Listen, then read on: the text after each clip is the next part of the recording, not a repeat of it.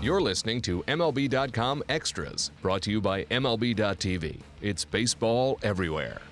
Tim McMaster here, joined by our Red Sox reporter Ian Browne this week. And Ian, it's mid-January, and the news in Major League Baseball kind of slows down to a trickle oftentimes this time of year. So we're going to change things up a little bit on the podcast. We're going to go with some bold predictions for 2016. So the way this is going to work, I'll throw out the bold prediction. You can tell me if you agree or disagree and your reasoning for why or why not. So let's get right into it.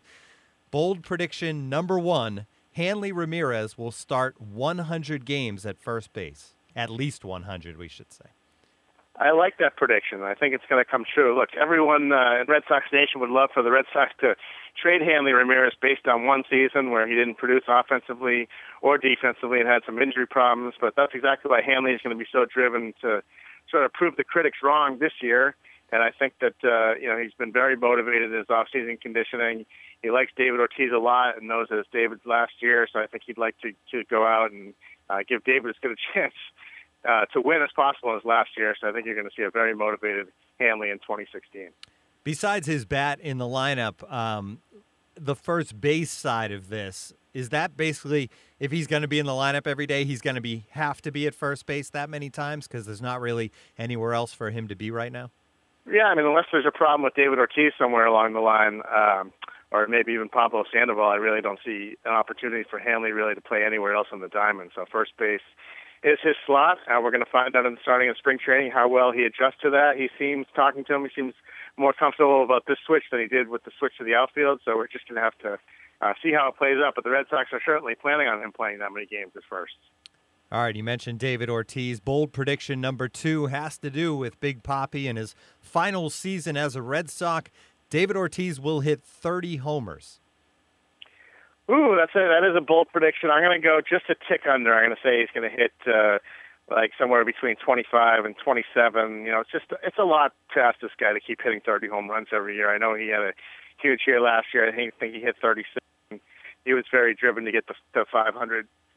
Last year. But, I think that, Father Time gets all of us. And I think David will have a good year. It's going to be a 30 home run year. Okay, we're going to switch things up, go to the pitching for a little bit here. And the biggest new Red Sox, obviously, in the offseason was the signing of David Price to that huge contract. Will David Price live up to that is a big question mark. The way I'll go with the bold prediction is David Price will win his second career Cy Young Award. We'll win the Cy Young Award. Is that what you said? Yes. Yeah, I think he has a good shot, but I'd say he'll be in the top five. I don't know if he's going to win it. I think that usually when a player comes to Boston on a big contract like this, I think there's going to be an initial adjustment period where he gets used to the market, he gets used to his surroundings.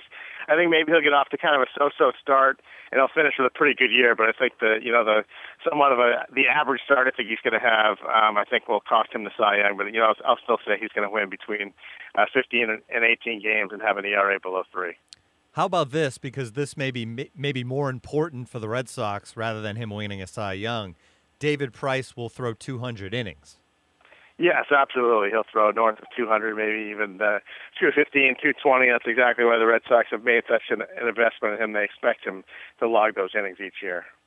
All right, staying with the starting rotation, the next bold prediction is Clay Buchholz will start 30 games at least.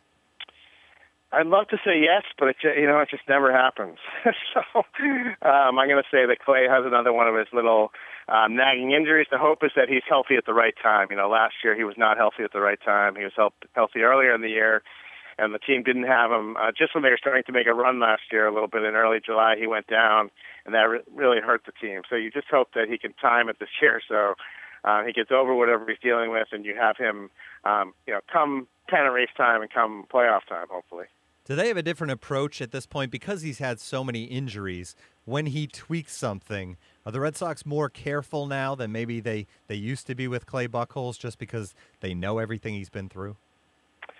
Yeah, I think so. But, at the same time, it's like if his injuries were isolated to one spot, you could do it a little more like that. But the guy's been snake bitten. I mean, every year it seems like it's something different. 1 year it's the back, 1 year it's the hamstring. Last year it was the elbow. So it's not like there's an isolated area that can really say, let's go easy on him. But yeah, I think, maybe you try to limit his pitch counts when you can. But, there's only so much you can do. You just hope that, maybe he finally has some good luck on his side this year.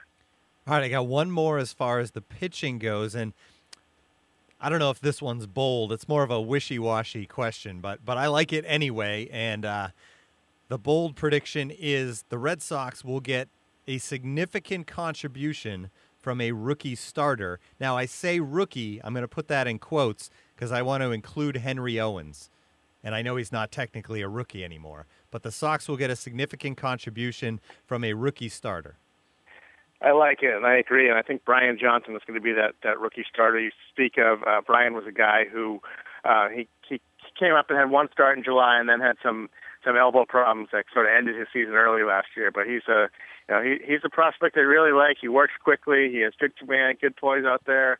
I think they'll bring him along slowly to start the year and have him stay in AAA to sort of get back the innings he lost last year. But by June or July, I think you could be hearing some buzz about Brian Johnson. Maybe he can make an impact similar to what Eduardo Rodriguez did last year.